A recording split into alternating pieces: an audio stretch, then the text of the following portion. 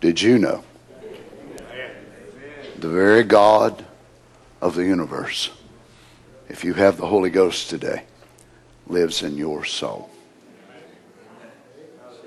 Mary more than likely did not know all that she contained. I doubt very seriously there's any of us that do. I'd sure like to know more about it though than you. St. John chapter 4 verse 23.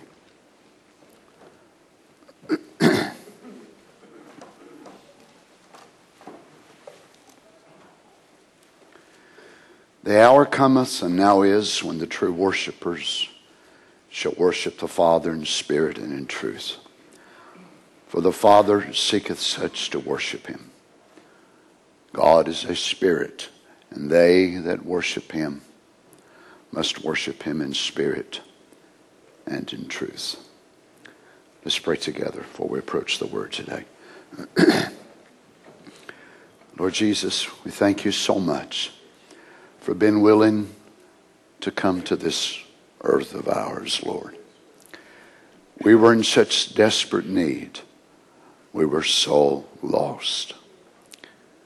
And yet you were so willing to become whatever was necessary in order to bring us back to you. We know that we on this side of the veil, the dark side, we try to look up and try to comprehend and understand. And sometimes it still looks dark for us. But we know you're on the light side. And from where you're at, everything looks clear. So we pray that you would help us today, Father. Take your word once again and break it to our hearts. May our hearts become the manger, as it were, Lord, which your word would be able to be born anew in our lives. Grant it, Father, in the name of the Lord Jesus, we pray. Amen. God bless you, saints. You may be seated. A lot of folks during this time will trade out cigarettes and vodka and whiskey and all kinds of things, and they'll have their Christmas parties and be able to celebrate. They're not sure why, or they're not even sure what they're celebrating. To them, many people, it's just another holiday, that's all. Another day off work. For a lot of people, it's a larger credit card payment. They spend money they don't have. They swap gifts one to another. Well, I've got to get Brother Terry something because Brother Terry got me something. So they swap gifts. God was not interested in swapping gifts.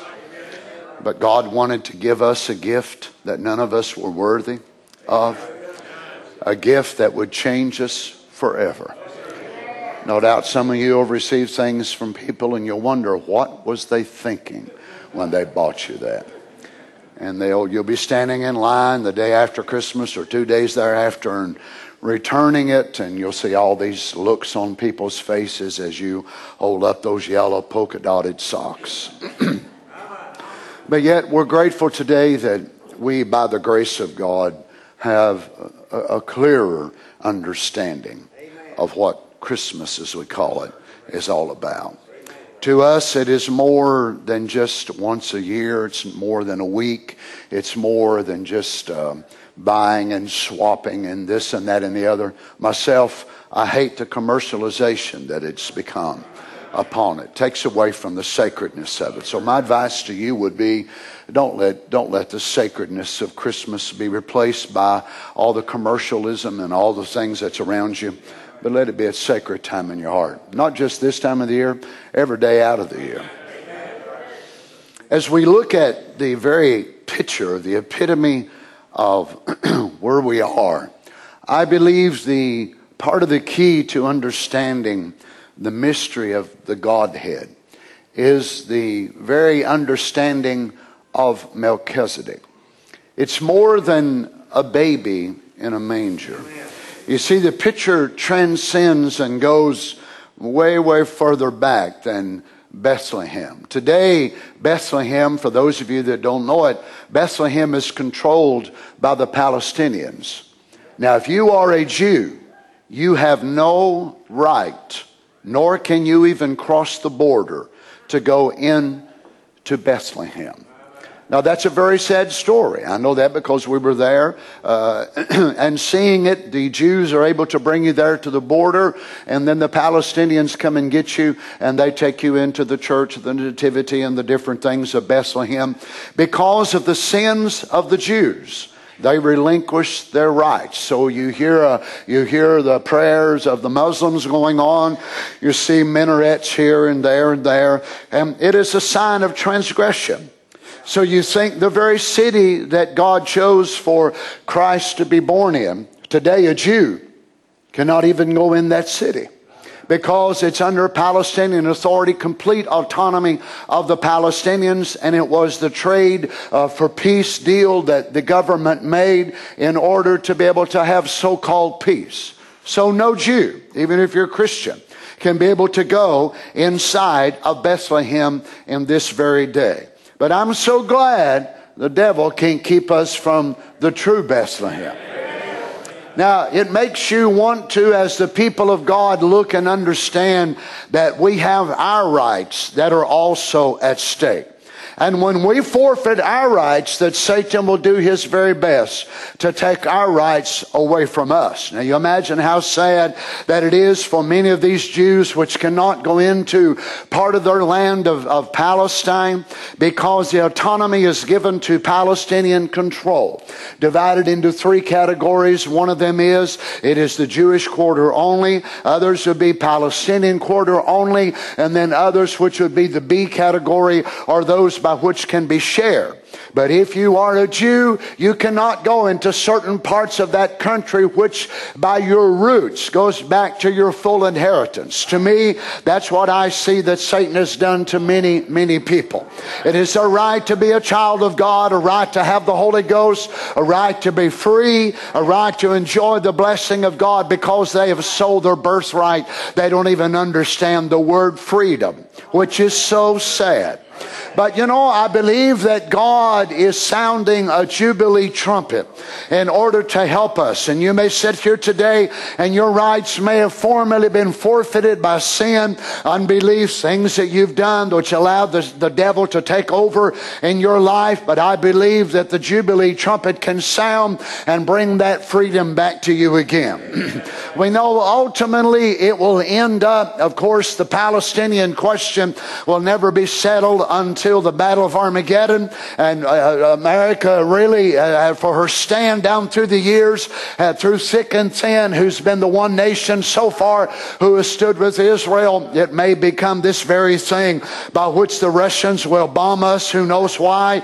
That they will be instigated to do so. But we know eventually it will come to the valley of Jezreel or the valley of Megiddo, where the Battle of Armageddon will team up. There all the armies of the world will gather together. But we know today, and we're so glad, that the greater picture is not just the land of Israel for the people of Israel, but it is the land of Israel for the Lord Jesus and His elect. Now, they have a common saying among them, next year Jerusalem. Well, it could be that way for the bride as well. Next year Jerusalem. The true Jerusalem for the people of God.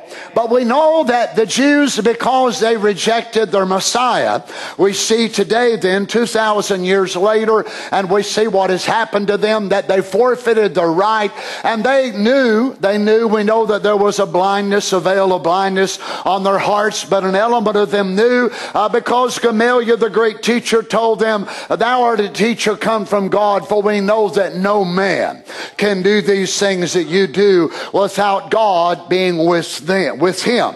So this testifies what the Sanhedrin, what a great majority of the people did fully comprehend. And though it was not revelation, they knew it merely by knowledge and seeing the vindication of the supernatural. But we are now, of course, we're we're not trying to get the land of Israel in the natural sense, but to us has been restored our land, which is the revealed word of the hour. And guess what? Just as the Jews are fighting for their very existence to this day. Now, I'm not sure how much you keep up with it, but yet on the Syrian side of the Golan Heights, on the northern side, Iran going in, others going in, Hezbollah, different ones that are trying to bombard them constantly. And thanks to the United States of America, they have the Patriot missile system and all of that. One of the brothers in the message actually helped work on that system, and to be able to develop that system because of the gratitude of them and the blessing of America, they're able to be able to have all of these things. So they have a constant onslaught. Just in the last 6 months, over 2,200 missiles were fired into their land. Well, you know what? That's bad. That's really bad. That only describes really about 30 minutes in the day of a child of God, of all the ballistic missiles of the devil that tries to bombard our minds, our hearts, our thoughts, right? But thank God we don't have a Patriot missile system. We've got the baptism of the Holy Ghost. So if you'll study Israel and you'll look at them and you'll see where they are naturally and you'll see where we are spiritually. So they've got their land back, and of course up until 1948 and then up to the 67 war, then 1975, the War of Yom Kippur. Each one of those wars gave them land, but they would go in and they would take land, but all the time knowing when they would take it that they would not be able to keep it. But they would advance as far as they could advance in order to take as much as possible, knowing when they come to set at the peace table, they would have to trade off. Now, to me, that's very sad. So they would move into Egypt, they would move into Syria, they would move into Lebanon, they would move in and conquer as much as they could within a 24-hour period, but they know they're not going to be able to keep that land. But if you only get what you want initially, then when you go to settling down at the peace table, you lose what you originally want. You understand? That makes sense? So that's only the military thought of it. But so they would go in and take everything they could take. Then when they would settle down, they say, okay, we'll move back. But then they've already determined we're not giving Jerusalem back. We're not giving this back. We're not giving that back. But by much pressure of the UN, they had to wind up giving much back that they didn't want to give back. Now, that is a great lesson that I believe we as the people of God can be able to understand. That Satan himself is trying to bring us to the bargaining table. Well, let me tell you right now, don't you never sit down at the table with the devil. Never. Don't you never even get in your mind that you are obligated to do so. You don't have to sit down at no table with no devil to be able to swear off and make a peace agreement. We are not at peace with hell. We are at war. So I'm not giving up my baptism of the Holy Ghost. I'm not giving up my revelation of the Son of Man. I'm not giving up my understanding that we needed a prophet. I thank God for a prophet, and I'm going to keep on preaching the prophet's message. Now, I know that there's folks that are leaving the message and are turning away from the message, and I've contemplated it, and I've looked at it, and I've thought about it, and I've considered it over and over again, and I've got some bad news today. But the bad news is for hell. Our church, as long as I'm the pastor and in my right mind, we are a church that believes the message of Malachi 4. We believe Luke 17:30, Revelation 10, all the scriptures that pertain to this hour. We are not giving up our inheritance. We are not giving up our rights. We're holding on to our land.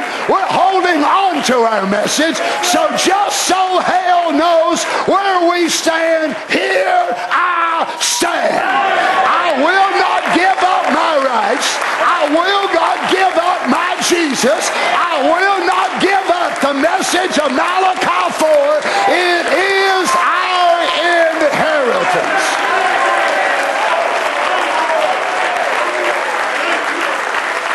Hallelujah! Hallelujah!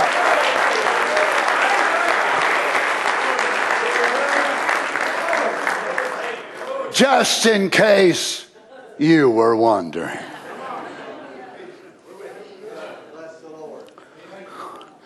But in this, if Satan cannot try to get us to give up our inheritance by compromise, he will try to absorb the resilience of the unfolding of the Word by our busy schedules.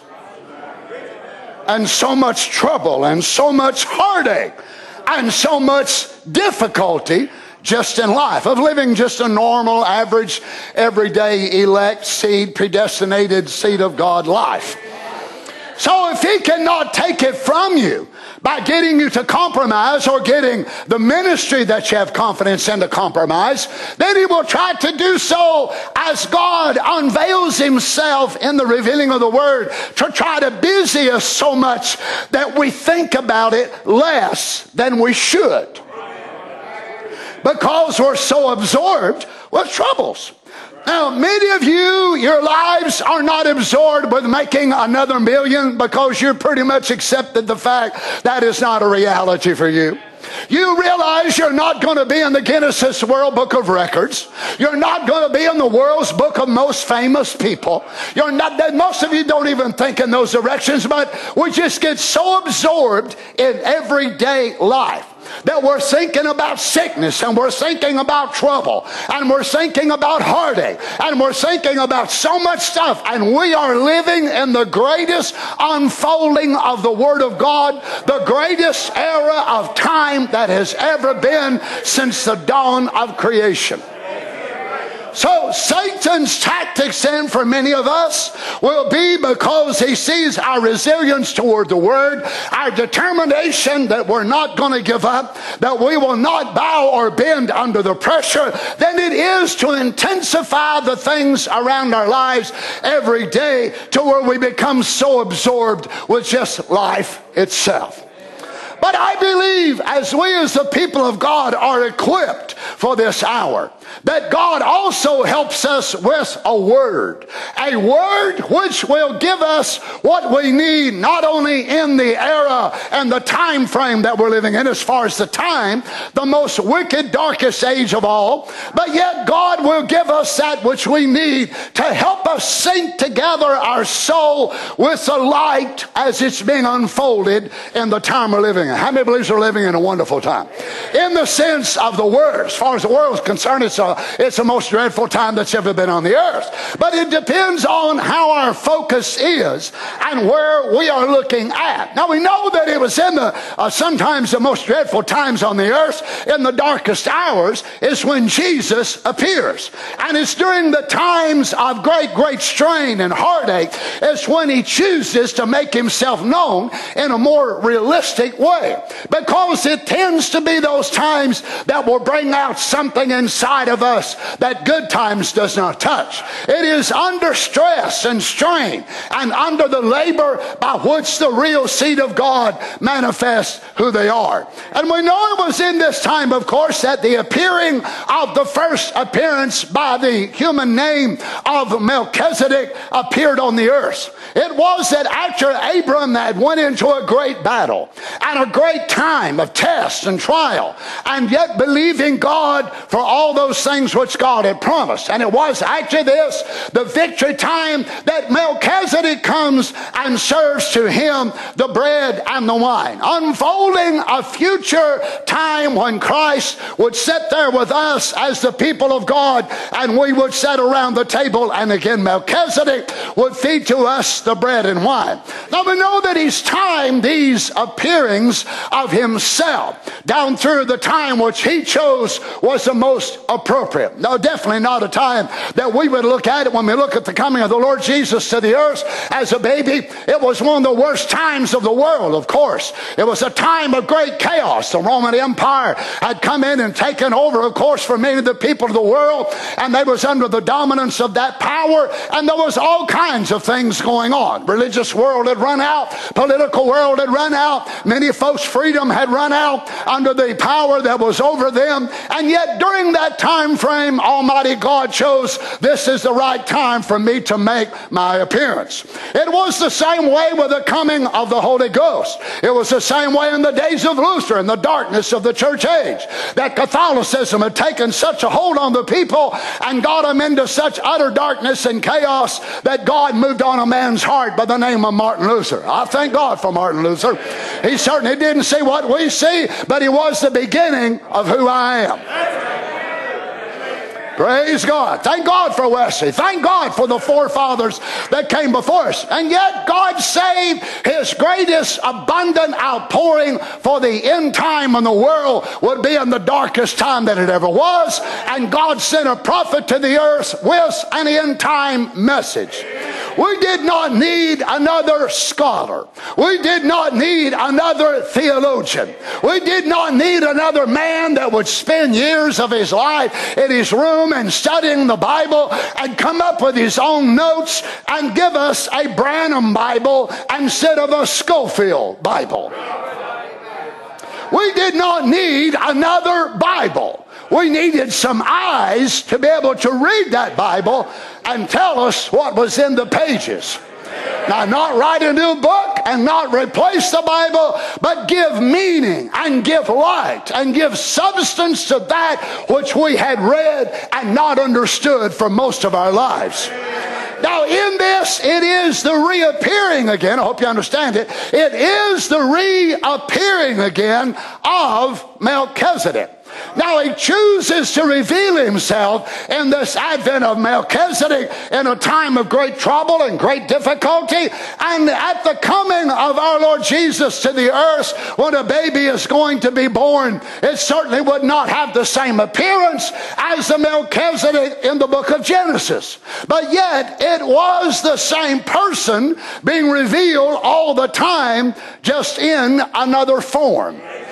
Now watch this in Melchizedek. We read this last night. We'll read it again. Now to the true revelation of Melchizedek comes into view what? He was God the Word before he became flesh. So now notice, he is God the Word before he became flesh. God the Word because he had to be. No one else could be immortal like him. I had father and mother. You did too. Jesus had father and mother. But this man had no father or had no mother. Jesus had a time he started. This man didn't. Jesus gave his life. This man couldn't because he was life. It's the self same man all the time. I hope God reveals it to you. The self-same person all the time. Notice his title, King of Righteousness, to Hebrews 7:2. King of Righteousness, King of Peace, which is King of Shalom. The two kings, now watch in Hebrews 7:2, King of Righteousness, also the King of Peace. Now there's two kings there. Now since he has come in the flesh and received his body up, Revelation 21:16, he's called the King of Kings. He's all three of them together. See, King God, King Theophany, King Jesus. But before Jesus could ever be crowned with many crowns, before Jesus could ever become King of Kings, he must go to hell. He must come to the earth. He must suffer the penalty of death, and his soul must go to hell. Now listen, Jesus was so much man that he had a soul. He had a spirit. This is what he committed to God. Into thy hands I commit my spirit. It would not be fully becoming to him if he did not have a human spirit, because our human spirit is what causes much of our problems. In our problems, imagination, memory, reason, and affection, all those five inlets take place where? In the human spirit. So for Jesus to have had a soul and to have a theophany in the place of human spirit and to have a human body, he could not be like us. I don't have a theophany this morning, not presently that I'm living in. So he had to have a soul, a spirit, and a body in order to be fully man. Now his spirit goes into the hands of God, his body goes to the grave, and his soul. Now remember who it is that's going down to hell. It is not King Theophany. It is not King God. It is Jesus, and he's not yet king. This is what makes the conquering so great. But he does not conquer as king. He conquers as Son of God, which had forfeited his sonship in the Garden of Gethsemane, and he actually goes down to hell with the very soul of Jesus, the special created being of God. Praise God. He is Father, which is the first, Son, and Holy Ghost, the Spirit, King of righteousness, the Spirit attribute, Theophany, King of peace, Theophany. In the flesh, he was King of kings, same person.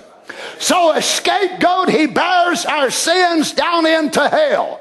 There he delivers our sins, as it were, and then he changes over into being the preacher man that's going to preach to the souls in prison. Then he goes down to the deepest recesses of hell and knocks on that sooty door of hell and takes the keys away from the devil. And then about 4 o'clock on Sunday morning, amen, he goes over to the door he's been waiting on, which is the third door, and he knocks on that door, and here comes Job, then Abraham, then Sarah, then David and Ezekiel, and so on and so on. And he enters in with them into this place called paradise.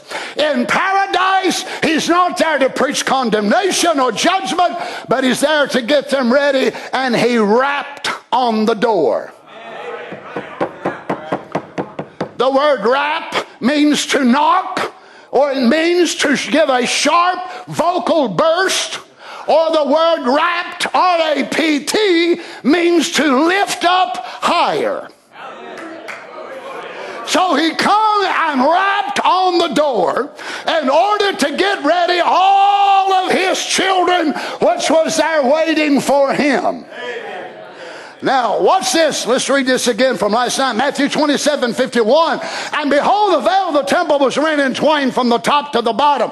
And the earth did quake, and the rocks rent, and the graves were opened, and many bodies of the saints which slept arose. Now we know, of course, that it was not all, but many. And they came out of the graves after his resurrection and went into the holy city and appeared unto many. Now then we enter into the cycle of where he must consummate the final phase of the work of high priest when it comes to the mediatorial sacrifice. And this is what his birth is all about. His birth is not just here to magnify a baby, magnify a baby. We're not worshiping a baby in a manger today. I don't know what you're worshiping, but I'm worshiping Christ in me. I'm not worshiping a God a million miles away. My God ain't a million miles away. He's right here this morning. That's right. So whenever he raises from the dead, now he must be here, of course, in order to the allotment of time that will come to pass between the waving of the sheaf and also the sacrifice or the atonement, and then he will ascend up right before the time of the Feast of Pentecost. And whenever he raises, of course, it's hard to believe. Naturally it would be a phenomenal that would be difficult for us to believe naturally, but yet there was some of them who was able to comprehend that he has raised from the dead. Now they didn't fully understand it, but yet they're there. So Peter and John, they go. John runs ahead of Peter. He stoops down and he finds him. Mary said he's raised from the dead. So they go over there and they try to run in, try to figure out what's going on. Peter and John leave. So they go back. And when they go back, St. John chapter 20, verse 14. And when she had thus said, now she's supposing she sees a man there and she thinks he's a gardener. Now Jesus was beat to where he looked like a pulp scars on him, all kinds of things on him. If he would have looked like that when Mary saw him, she'd have knew him. But he had been changed.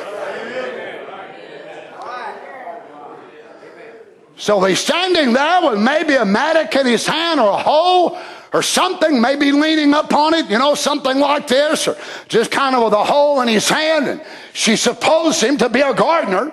She knew he wasn't a Roman soldier, so he must have at least looked like a gardener. Well, he was the original one.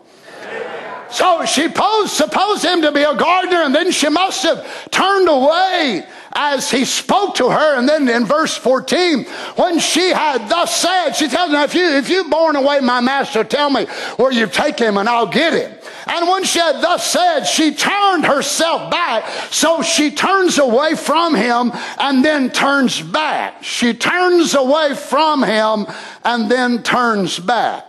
She turns away from him and then turns back. She turns away from him. No, I'm not stuck. She turns away from him and then she turns back. If you've turned away this morning, it's time for you to turn back. She turned herself back and saw Jesus standing. And knew not that it was Jesus. You mean Jesus could actually be right there before you, in front of you, and you wouldn't know it was him? And Jesus saith unto her, Woman, why weepest thou? Whom seekest thou? She's supposing him to be the gardener. Now here she is, she's in this dilemma, and Peter's gone, and John's gone, and she's kind of looking back and forth. I don't know what to do. So Jesus said, Woman, who are you looking for? Amen. Sir, if thou hast borne him hence, tell me where thou hast laid him, and I will take him away. How tragic. She's weeping and crying. She could be rejoicing.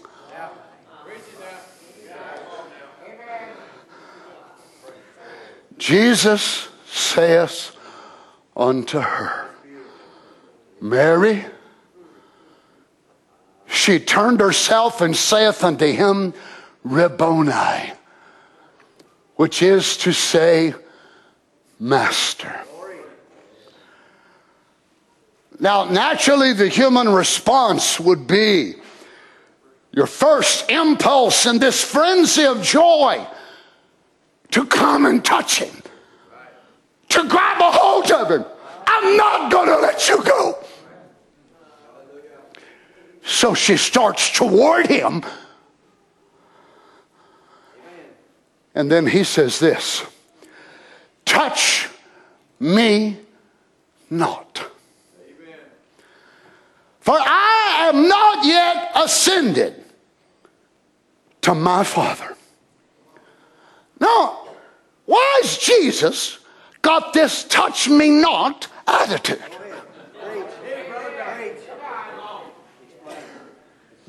Well, as high priest on the Day of Atonement, the high priest would go in and out of the veil 7 times, changing clothes each time. He was there to present the blood for the sins of the people. He could not be touched by Levites, by his wife, by his children. Our Lord has now raised from the dead. But there's something else he must do in heaven before he's touched by mere mortals. A human handprint cannot be on his garment, or it will defile the procedure. So he chooses to reveal himself in order to get his family together for fellowship in the evening. Praise God. Amen. Now, as high priest, he must offer to God, as Paul picks it up for us in the book of Hebrews, and explains that he was like the high priest in the sense of offering the sacrifice and also the blood. But here the Lord Jesus, he was both. He was high priest and lamb. So what does he offer? It's not what he takes in his hands. It is his hands. It is himself. So he goes before the invisible, eternal, immortal, only wise God. And he presents himself, which is what? A glorified body of a human being.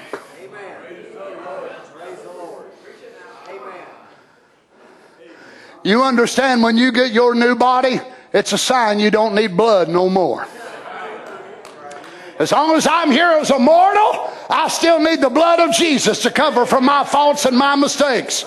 But once I get my new body, I don't need no more blood. Now, don't misunderstand me. I'm not being respectful at all to the blood of the Lord Jesus. But it's only given for a time, blood out of his body, until my body finally matches his body. That I no longer need the chemistry out of his body, but my own body has been made like his.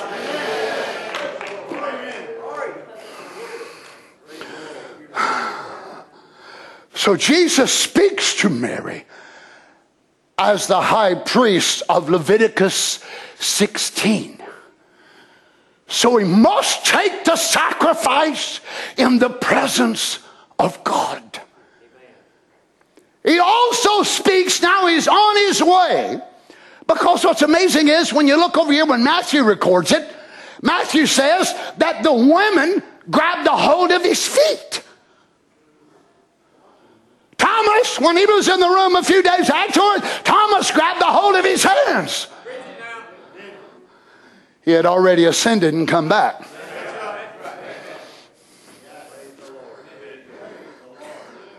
Notice, question and answers, 1961. A brother says that's a little bit difficult there where Jesus said in the first part of his resurrection, he said, touch me not. He had not yet ascended up, and then when he came in the room where Thomas was, he said, come over and thrust your hand in my side. Brother Branham said, that's right.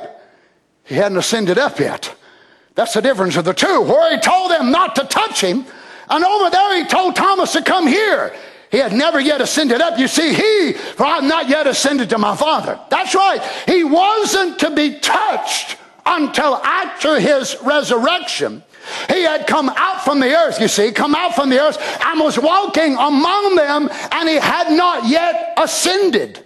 But he told Mary, he said, don't touch me. She said, Rabboni, I said, don't touch me, for I have not yet ascended to the Father. But I ascend to my God and to your God, to my Father and your Father. Then that night, after he had done one up before God, he rose from the dead, went up before God, and come back. So Mary catches him in the interval before the ascension. And he tells her, go tell my brothers. Praise God. That I am ascending. And Mary, tell them this. I'm ascending to my Father and your Father. My God and your God. I wonder if she comprehended what she's to repeat. I wonder if they comprehended what she said. Isn't it amazing? The Lord Jesus through the four Gospels never refers to them as my brothers until this. Why? The resurrection had consummated the finale of the family circle. It had brought it right back to where the brothers, amen. He could actually call them brothers. He called them brothers prior to this, but not my brothers. He is now ascending up as high priest to present himself to the invisible. He goes up and does the work in heaven, and then he comes down that evening and starts having fellowship with the brothers. And you imagine he eats a little bit and drinks a little bit, puts his arms around them, and they put their arms around him. And you imagine Mary standing there looking and saying, how in the world could that be? This morning I couldn't touch him, and now Jesus maybe walks straight into her and grabs a hold of Mary and embraces her, and they're trying to figure out how in the world, what in the world is going on? How could it have been? But he needed to consummate that which was necessary for you. You have a sacrifice, brother, sister. Don't you understand? The Romans handled him. The Jews handled him. They all handled him in his burial. But only God raised him from the dead. And Mary never handled him. The Romans never handled my sacrifice. He ascends into the presence of God with a new body.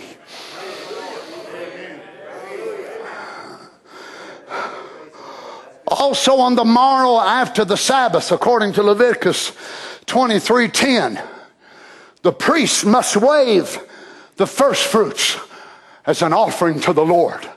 Leviticus 23:10 and 11. So the high priest takes the first fruits of the field and he waves it before the Lord. He's the first fruits of the resurrection. 1 Corinthians 15. He is being waved in the presence of the invisible. So he comes up before the invisible God, and here he is. And it's just said like this, that he was waving and said, I am he that was dead, but I am alive forevermore. I have been raised by you, O great invisible one.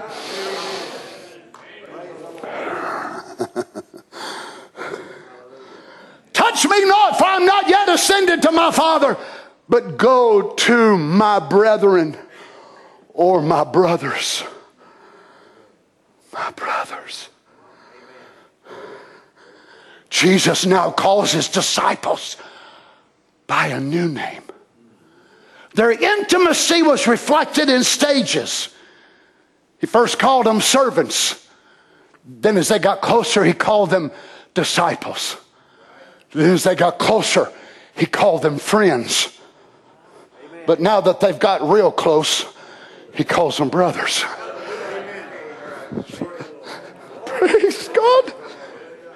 He gives them a new link to the very heart of God. For he proceeded forth and came from the very heart of God. And he links them by his death, burial, and resurrection.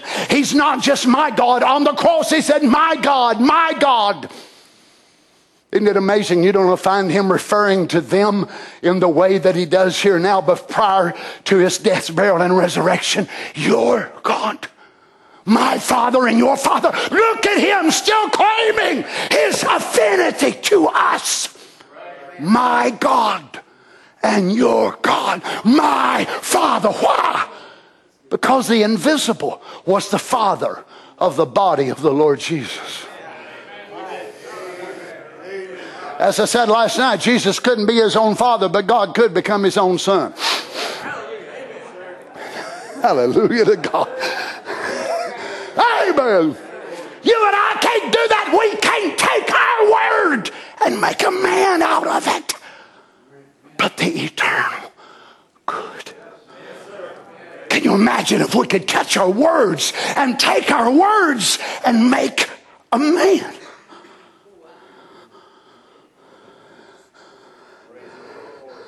We couldn't do it, but he did. Notice Romans 8:29. For whom he did foreknow, he also did predestinate to be conformed to the image of his Son, that he might be the firstborn among many. Not friends, not servants, not disciples, brothers. Hebrews 2:11, for both he that sanctifieth and they who are sanctified are all of one. For which cause he is not ashamed to call them brethren, saying, I will declare thy name unto my brethren. In the midst of the church, will I sing praise unto thee. Let's jump down here now to Christ, the mystery of God revealed. If you haven't listened to this in a while, probably do good to listen to it about 3,000 times. And maybe you'll understand a little bit more of it. You're talking about a paradox. The prophet said the first thing was that God wanted to reveal himself to people. He couldn't do it as great Jehovah God, who covered all space, time, and eternity. All space, time, and eternity.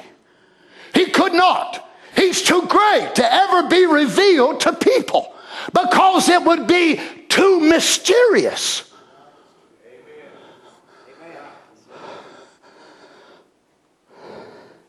How could that great being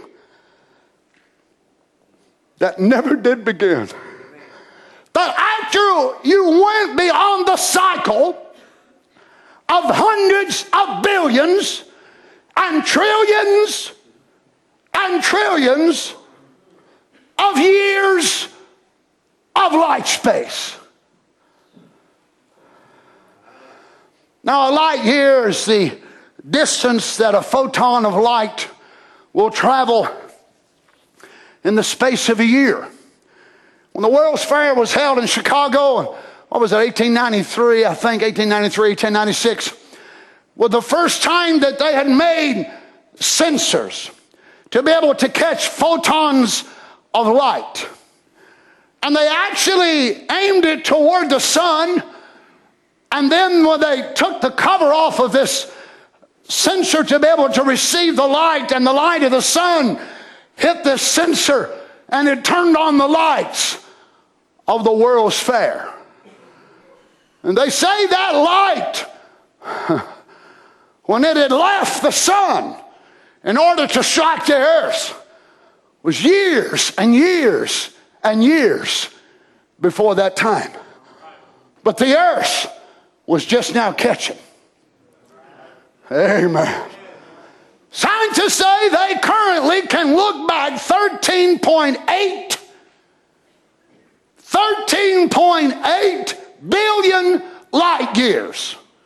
So that's 13.8 billion times 5.9 trillion miles is the way light travels in 1 year. So a photon of light starts right here, and about a year's time, it will travel 5.9 trillion miles in the way that we would measure it.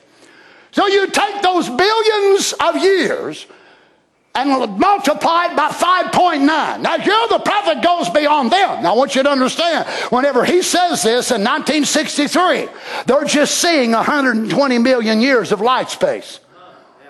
So as far as they know, 120 million years is the end of it. But he says the cycle of hundreds of billions and trillions, and there's probably folks sitting there that read a science book and thought that made them a scientist. That's the way some of the message folks are. They read a message book and think they're a preacher. That's the way some of you are on Google. You go to Dr. Google and you're ready to doctor the whole world. So you imagine there's sometimes a trillion. Why, there ain't no such a thing as trillions and trillions. Oh, but now they've caught up, ain't they? Hundreds of billions and trillions of light space on out into the infinite or infinite, into eternity, and a great creature that was all of that, if that wasn't enough, was all of that and still is. So as far as them with their telescopes and all that sort of thing, looking back into parsecs, P-A-R-A-S-E-C-S-C, which is something, a measure of time that's so far beyond our clocks and watches that they've had to start inventing new names. That's how far they can look back. 13.8 billion years. Oh, I forgot to ask you, what was y'all's troubles that was so bad you couldn't take care of this morning?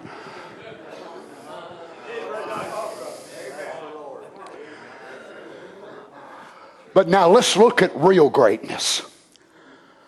But what he wanted to do, he loved fatherhood. For he was a father. And the only way he could express it was so the Father became his own son. This is the mystery of the Godhead. He loved fatherhood, so he couldn't go above fatherhood, so he must have attention to say why a son cannot be his own father. A son would have to go beyond his own capacity to ever try to become his own father, and he could never do it. But a father could condescend and take his logos and project out of himself and become his own son.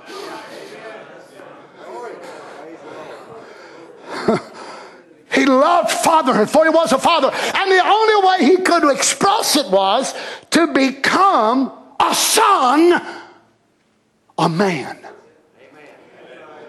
Now, if you look this up and you got your old version of the table, you'll look this up and it'll actually say, become the Son of Man. I looked at it yesterday, but if you listen to what he said, actually he didn't say become the Son of Man. He said become a son, a man. That's the reason Jesus kept saying, oh, why didn't Jesus keep saying, Son of God, Son of God? Because God had already become Son of God out of the eternal in the form of the Logos. But that Son of God must become a Son of Man. Merry Christmas.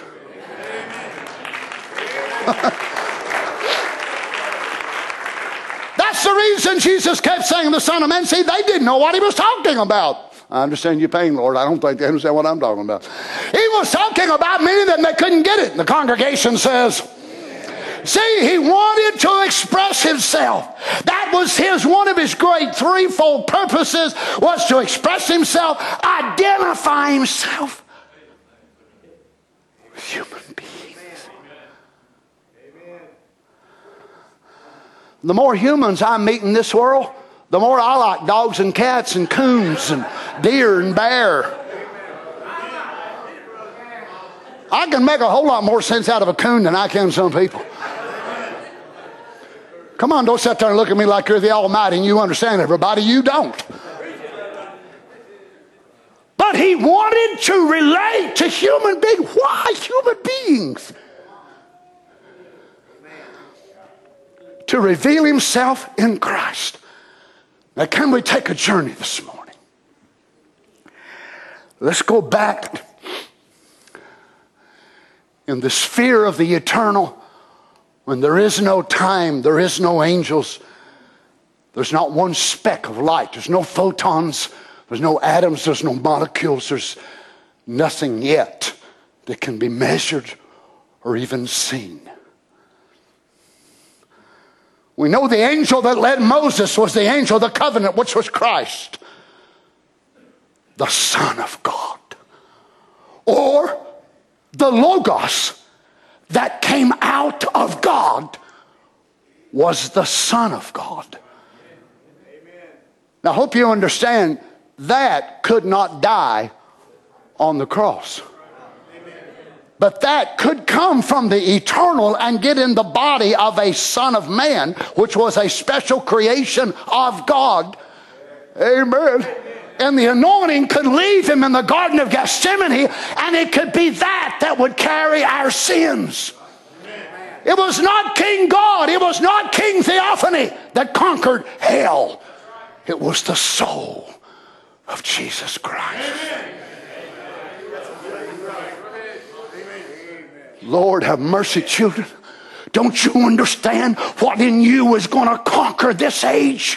What's going to conquer hell? Another soul.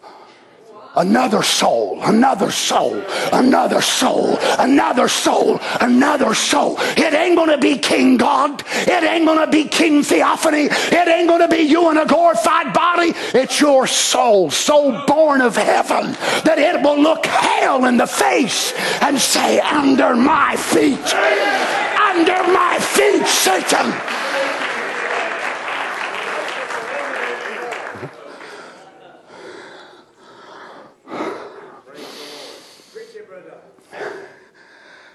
So he first was God, Jehovah.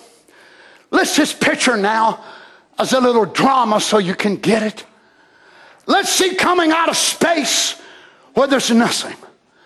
Let's make it a little white light. Like a mystic light. Like a... so halo time has reappeared. It must mean the Logos is here somewhere.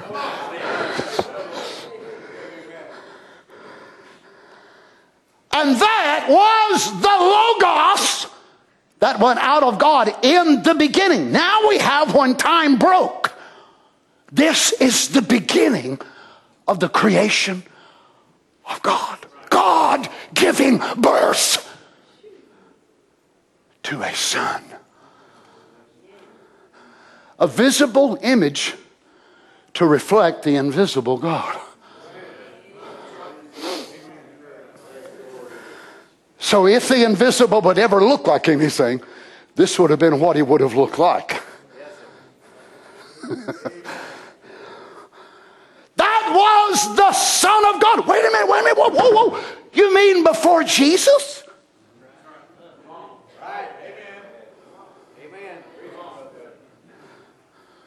This is the Son of God. I know you don't remember it, but when he come out, you come out with him. Because if you're the bride words, you got to be there in the Word. And in the beginning was the Word. That was the Son of God that came out of the bosom of the Father. That was what was in the beginning was the Word. So in the beginning was the Son of God. But not a man. Not a human. So out of this great thing which no one has ever seen or ever will, something goes into existence. And it was the Son of God. But not a baby. Not a man. Not a middle-aged man. Not an old man. It wasn't a man. It was the Word. You follow me? I mean, sort of. Okay, as long as you're sort of with me. Notice that he says, and the Word was God, and the Word was made flesh and dwelt among us. In the beginning was God. Then out of God came the Logos, a part of God that went out of God. Can you imagine what people in that congregation must have thought? This sermon now is Cleveland, Ohio, August the 15th, 1950. You all are looking at me like I'm from Mars this morning, and we're 2019, and you've been hearing these things for years. Can you imagine how them people there must have looked at him? After all, this man don't have but a 7th grade education. Well, he might not have had much education, but he sure had a lot of revelation.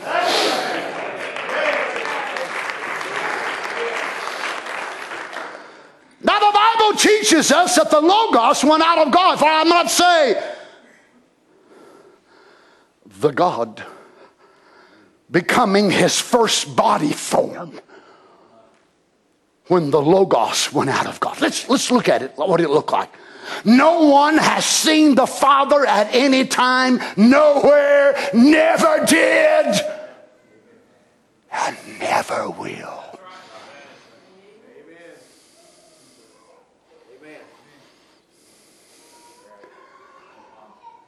But then the Logos that went out of him. Now this is the part that said, I want to be a human. This is the part that said, I'm a healer, I'm a savior, I'm a redeemer, I'm El Shaddai, I'm Jehovah Jireh, Jehovah Shalom, Jehovah Tiskanu. I'm all of this. But how can I ever come from this to come down to them?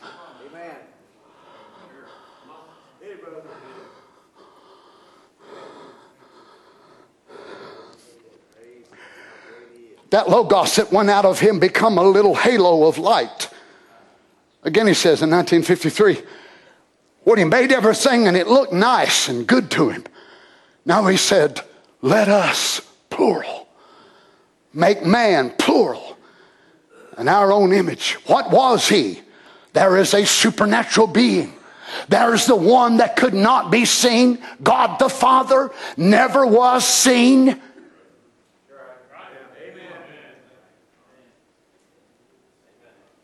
Never will be seen. He's all nature. There he is, and now here's the Son, which is the Logos, which went out of him, made in his image.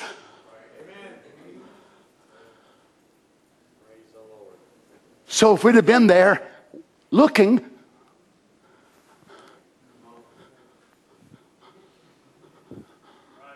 he would have been right there and we couldn't have seen him. Unless he took on a form that would make him visible. So all of a sudden, out of the very core, the very heart of this being,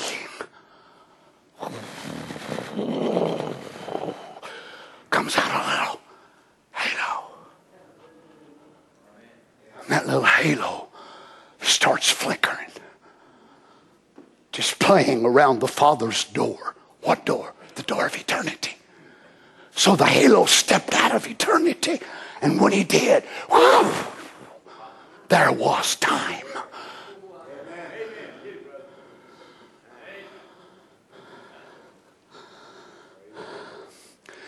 And ain't no wonder Peter and them got so excited on the day of Pentecost. They received their portion of Father God.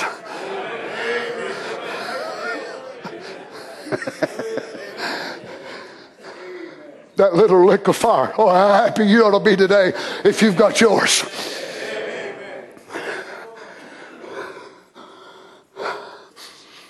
Notice, here's the Son, which is the Logos, which went out of him, made in his image, supernatural being that went out in the beginning.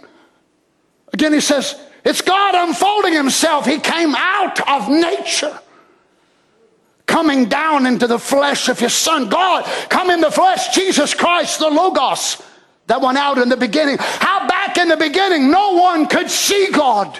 Then the Logos came out. Then God manifested himself down in man. Man sinned, then God come down and revealed himself in flesh, taking away sin, return back, come back again to live in people and talk to them like he did Adam and Eve. Hallelujah. So here is that baby laying now in Bethlehem. All people, all this next few days will be singing their Christmas carols and their Christmas cantatas and all this and that and the other. And for the most part, even Christianity don't even have a clue. Because most of them still believe that God is three people. They're coexistent, co-eternal. And they believe that God looked over at the second man and come in and said, would you care to go down and do this? I really don't want to get my hands dirty. If God sent another person other than himself, he was totally unjust in doing so. God didn't send another person. He came himself in the form of his sonship. Lord Jesus. Out of the existence of the Father went the Logos. Friend, I hope that God helps you today to see and eradicate this Trinitarian idea in your mind that the Son of God was a human. He was the Word first, then come into humanity.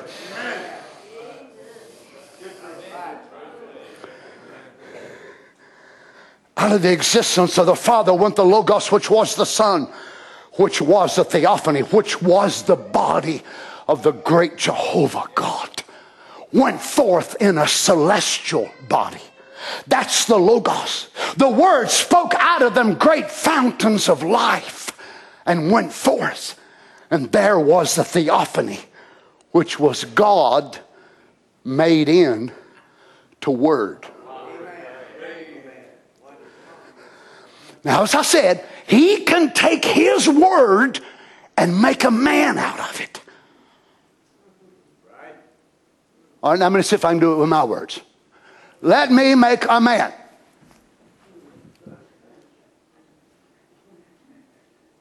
He don't even make a good stick man.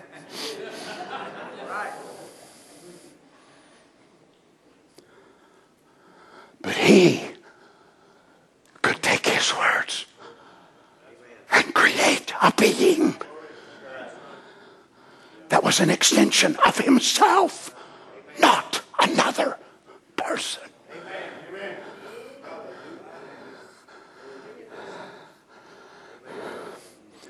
One of these days it'll hit you. Then you'll realize you are bone of His bone, flesh of His flesh. That actually you're not another person Him either. You're Him expressed in a lower form. Wonder why John would write this, Brother Terry, in 1 John 5:7. For there are three that bear record in heaven: the Father, the Word. Well, John, now how come you didn't say Son? He did in original format. The Father, the Word, and the Holy Ghost, and these three are three. That's Trinitarian concept. These three are. Well, how come He didn't say Son? He did in Logos format. The Father, the Word. So John goes back before Jesus' humanity and grabs Him and pulls Him up into 95 AD and said, just in case you're wondering, He's not another person. He's the same person. Revelation 19:12, His eyes were a flame of fire, and on His head were many crowns, and a name written that no man knew but He Himself. He was clothed with a vesture dipped in blood, and His name is called the Word of God. Can I have a little bit more time? He was God, the Logos that went out of God. When He began to brood upon the earth, brought forth marine life. The Spirit of God, the Logos, the Word, which God said, let there be. And there went the Logos. So the first let there be was He Himself in a habitable form. Let there be me. And there He was.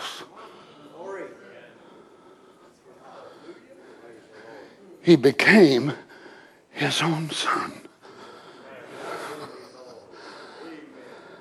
So what if a man could father a son without mixing in the womb of a woman and mixing the DNA and the chromosomes and the so on and so on? What would it be? Another reflection of Himself. What if a man could just simply borrow a woman's womb and plant his seed inside of there and be able to impart both seed and egg? Then what would this be? It would be another one just like him. Then if that son could do the same thing, what would he father? More just like him.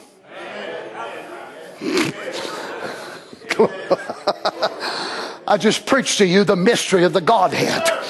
That's what God done. God never used none of Mary's DNA. But God created the seed and the egg right there in the womb. And He said, this is me. And on the day of Pentecost, that same Lord Jesus said, I don't want your ideas, Peter. I don't want your ideas, John. But He said, I want to do the same thing my Father did. This is me.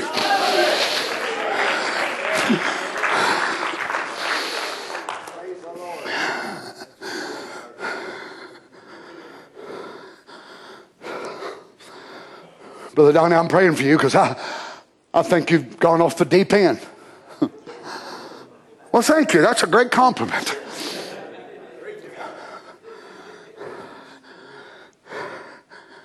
Notice this, finally, paragraph 80. Upon the earth came the genuine image of God Himself again, which was God, the Logos, made flesh and dwelt among us. But let's not stop at paragraph 80. For 81 includes you and I. Now that same Logos has a part. He has got a bride. Amen. Your union to deity is not just your body being changed like His, but you unite in your soul first I'm just going to say it. You and Jesus are soulmates.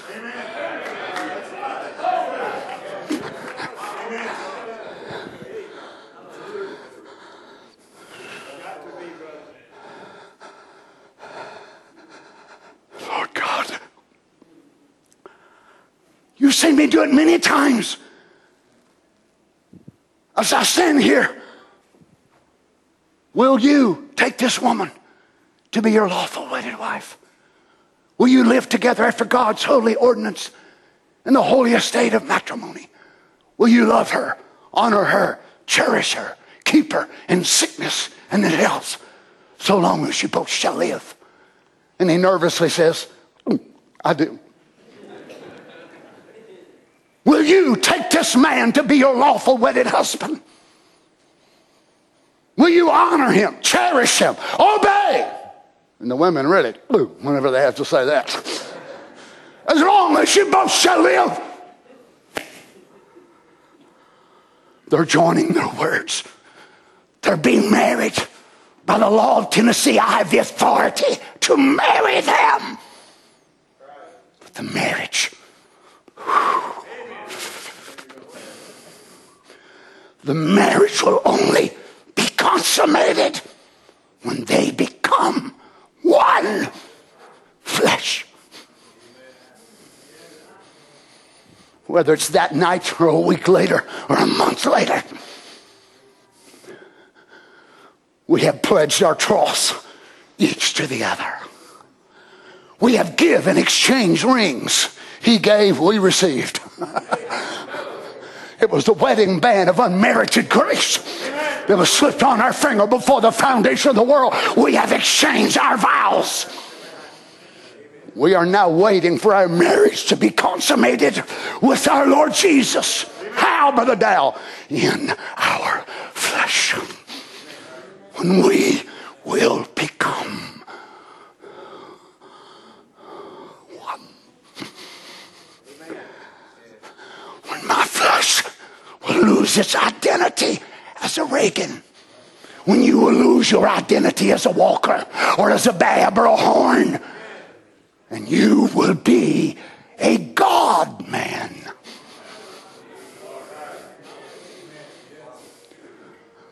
Or a God woman. Eternal life in a human body.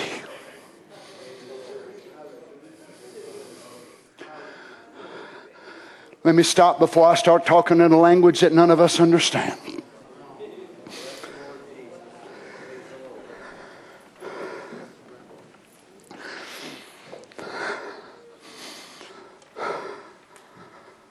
Glory to God. That same Logos has got a bride. Wow. That same Logos. We'll pick it up again, but let me just read it to you in Hebrews 1:1.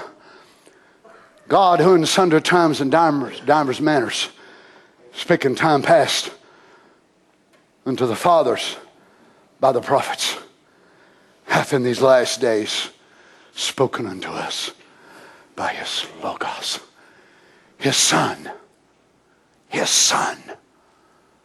whom he hath appointed heir of all things. Jesus with a spirit, Jesus with a body, Jesus with a soul. Jesus' spirit consented in the Garden of Eden to take your sin. His soul is in perfect harmony. Now his body must obey the consent of his soul. His body goes to the grave. His soul goes to hell. And he conquers hell and starts ascending out. Not in a glorified state. He's not glorified when he's in hell. His soul is there conquering as the Word.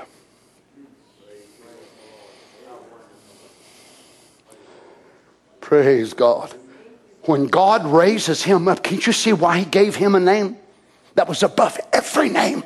This is God's third fold of kingship.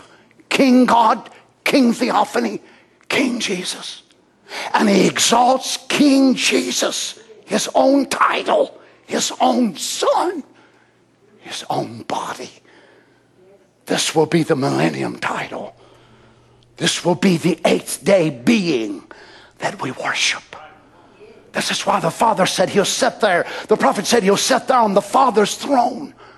The Father will hover over him in the eighth day.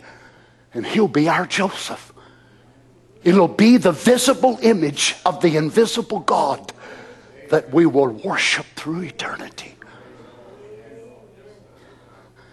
It's himself in a relative form of atoms, light meters, molecules, and time. There will be his children all around him in eternal life bodies, never aging, never get sick, never get weary. He knows how we are as humans. We all want to touch, don't we? You see a sister, maybe your sisters have seen someone that you hadn't seen in a while. You want to hug their neck. You brothers, you want to shake their hand or hug their neck or whatever it is. There's something about touch. And he wanted to touch us, but if he did, it'd kill us. So he said, I'll become my own son. And in this act of condescension, I'll condescend not to be an angel, because an angel would still scare them. Any of y'all ever seen an angel? An angelic being? Any of y'all? It can be very frightening and very scary. Read them in the Bible, what it done to them. But God says, I'll go down beneath that. I'll become like them. I'll have fingernails. Can you imagine Almighty God having fingernails? Almighty God having skin, bones, tissue. Praise God. And he wants your bones and skin and tissue wrapped around his. Praise God. Paul says, hath in these last days spoken unto us by his Son, by whom he appointed heir of all things, and by whom also he hath made the worlds.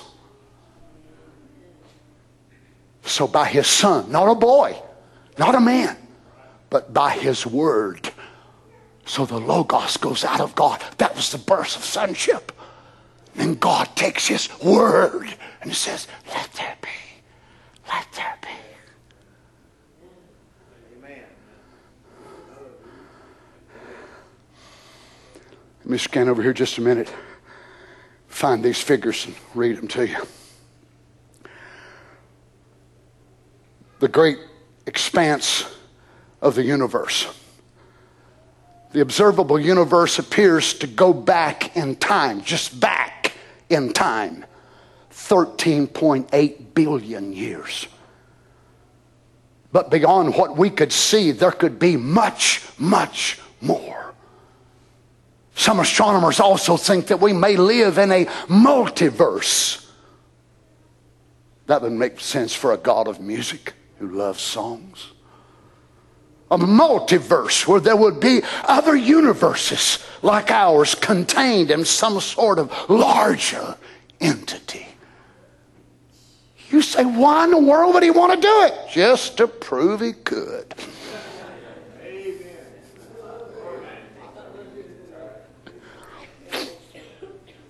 So at 5.9 trillion miles in a light year, it is estimated that there are, now look at this number, 1 with 24 zeros after it. That is 1 septillion stars. That's in the observable universe. Now you understand what's happened is, as Galileo and many of those men begin to look on, even down in our time frame, even when Brother Branham was here, when they looked out through the telescope, through their telescopes of that day, they thought they were seeing a star. But as their eyes got brighter and their eyes got clearer, they realized they wasn't looking at a star, they was looking at another galaxy, which had possibly 500 million to 1 billion stars just in that galaxy. Then what they thought was another star beyond that star was another galaxy and another galaxy. Friends, is it any wonder that this is happening in this day? We used to look at the message of Malachi 4, and what did we see? Brother Branham, we saw one star. But the closer we look, the more we're seeing more. We're seeing Christ. We're seeing the bride. Amen. And we're seeing another galaxy and another and another.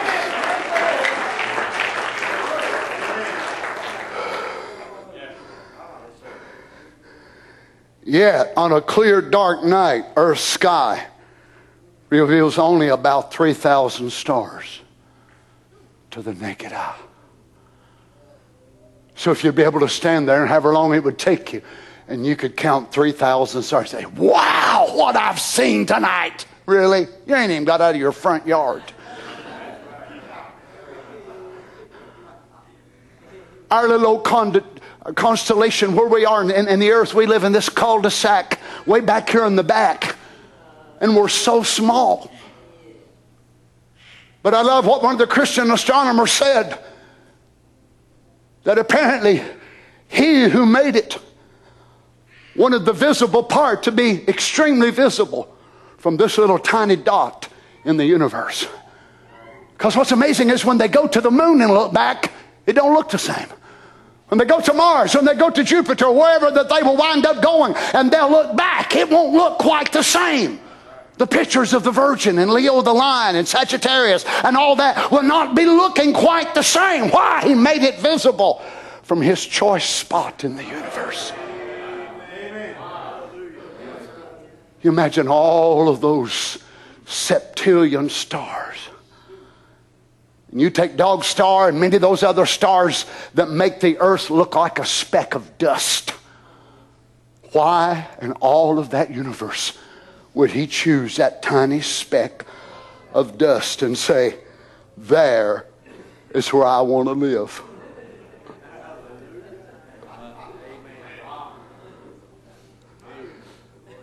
Praise God. And he said, one day I will take from that speck of dust my own human body.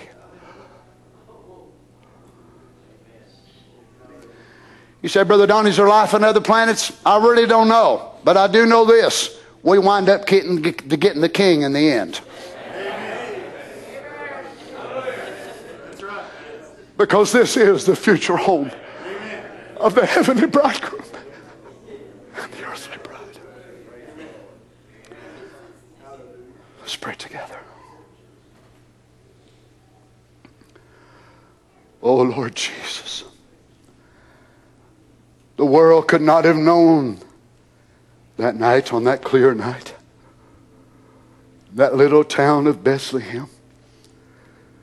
They could not have comprehended what it was. The poor shepherds outside that night watching their flocks. When the angel came down and began to sing to them, praise God.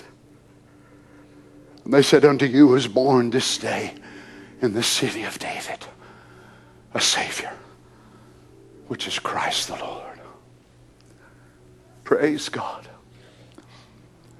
Lord Jesus, here we are some 2,000 years later still reaping the benefits of that advent. I pray you'd pull back traditional veils off of our hearts today, Lord, that we can see clearly you. And as we see you, it will further unfold to who we are, Lord, and who you want us to be. Would you minister to the needs of your people today, Lord, I pray. May we recognize, glory be to God. May we recognize who's in our city today. The Lord Jesus himself. The Logos has a bride. Thank you, Father.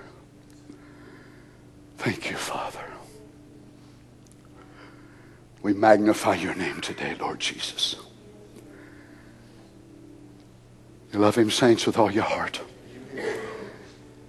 Can we just raise our hands in the presence of the King? Just worship him a little bit. Sing it for us. I know you got lunch and you got this plan and that plan and all that, but Let's just take a few minutes, if you would, to worship him before we go.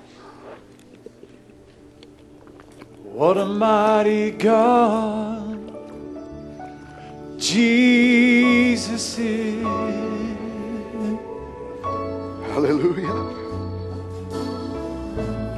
Lord Jesus. Oh, what a mighty God. What a mighty God. Jesus. I know he is.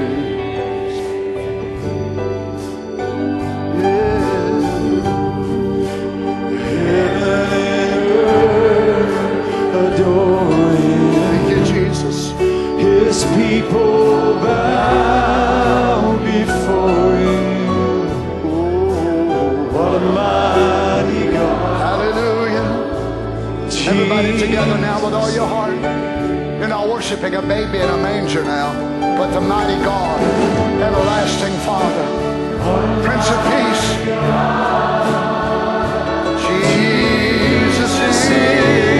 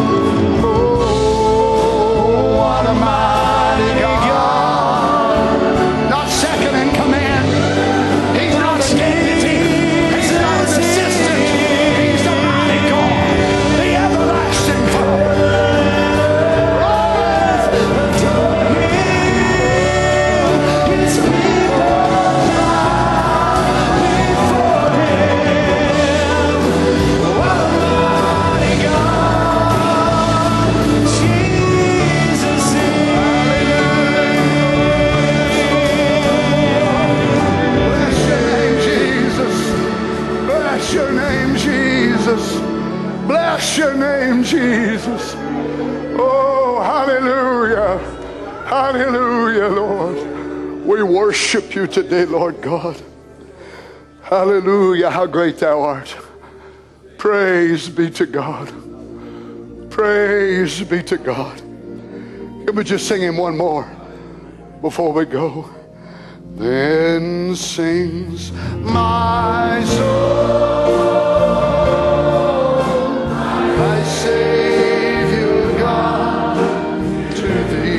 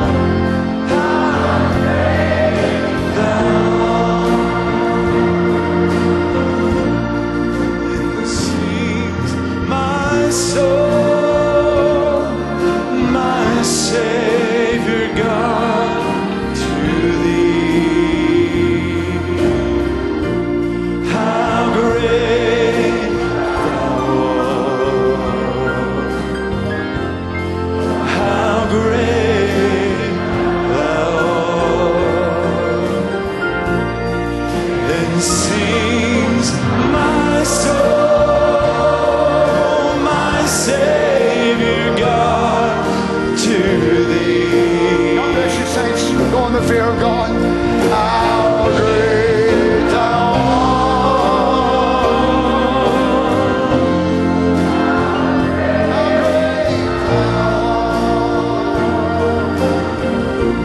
Then sings my soul, my Savior God, to thee. How great thou art.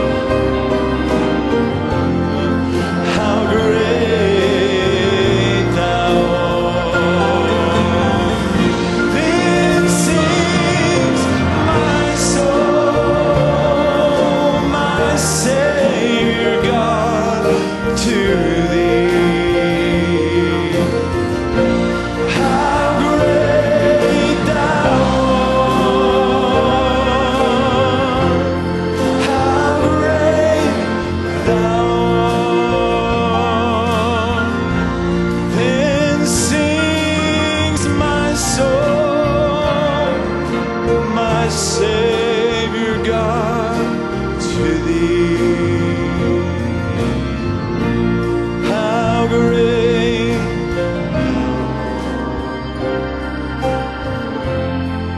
how great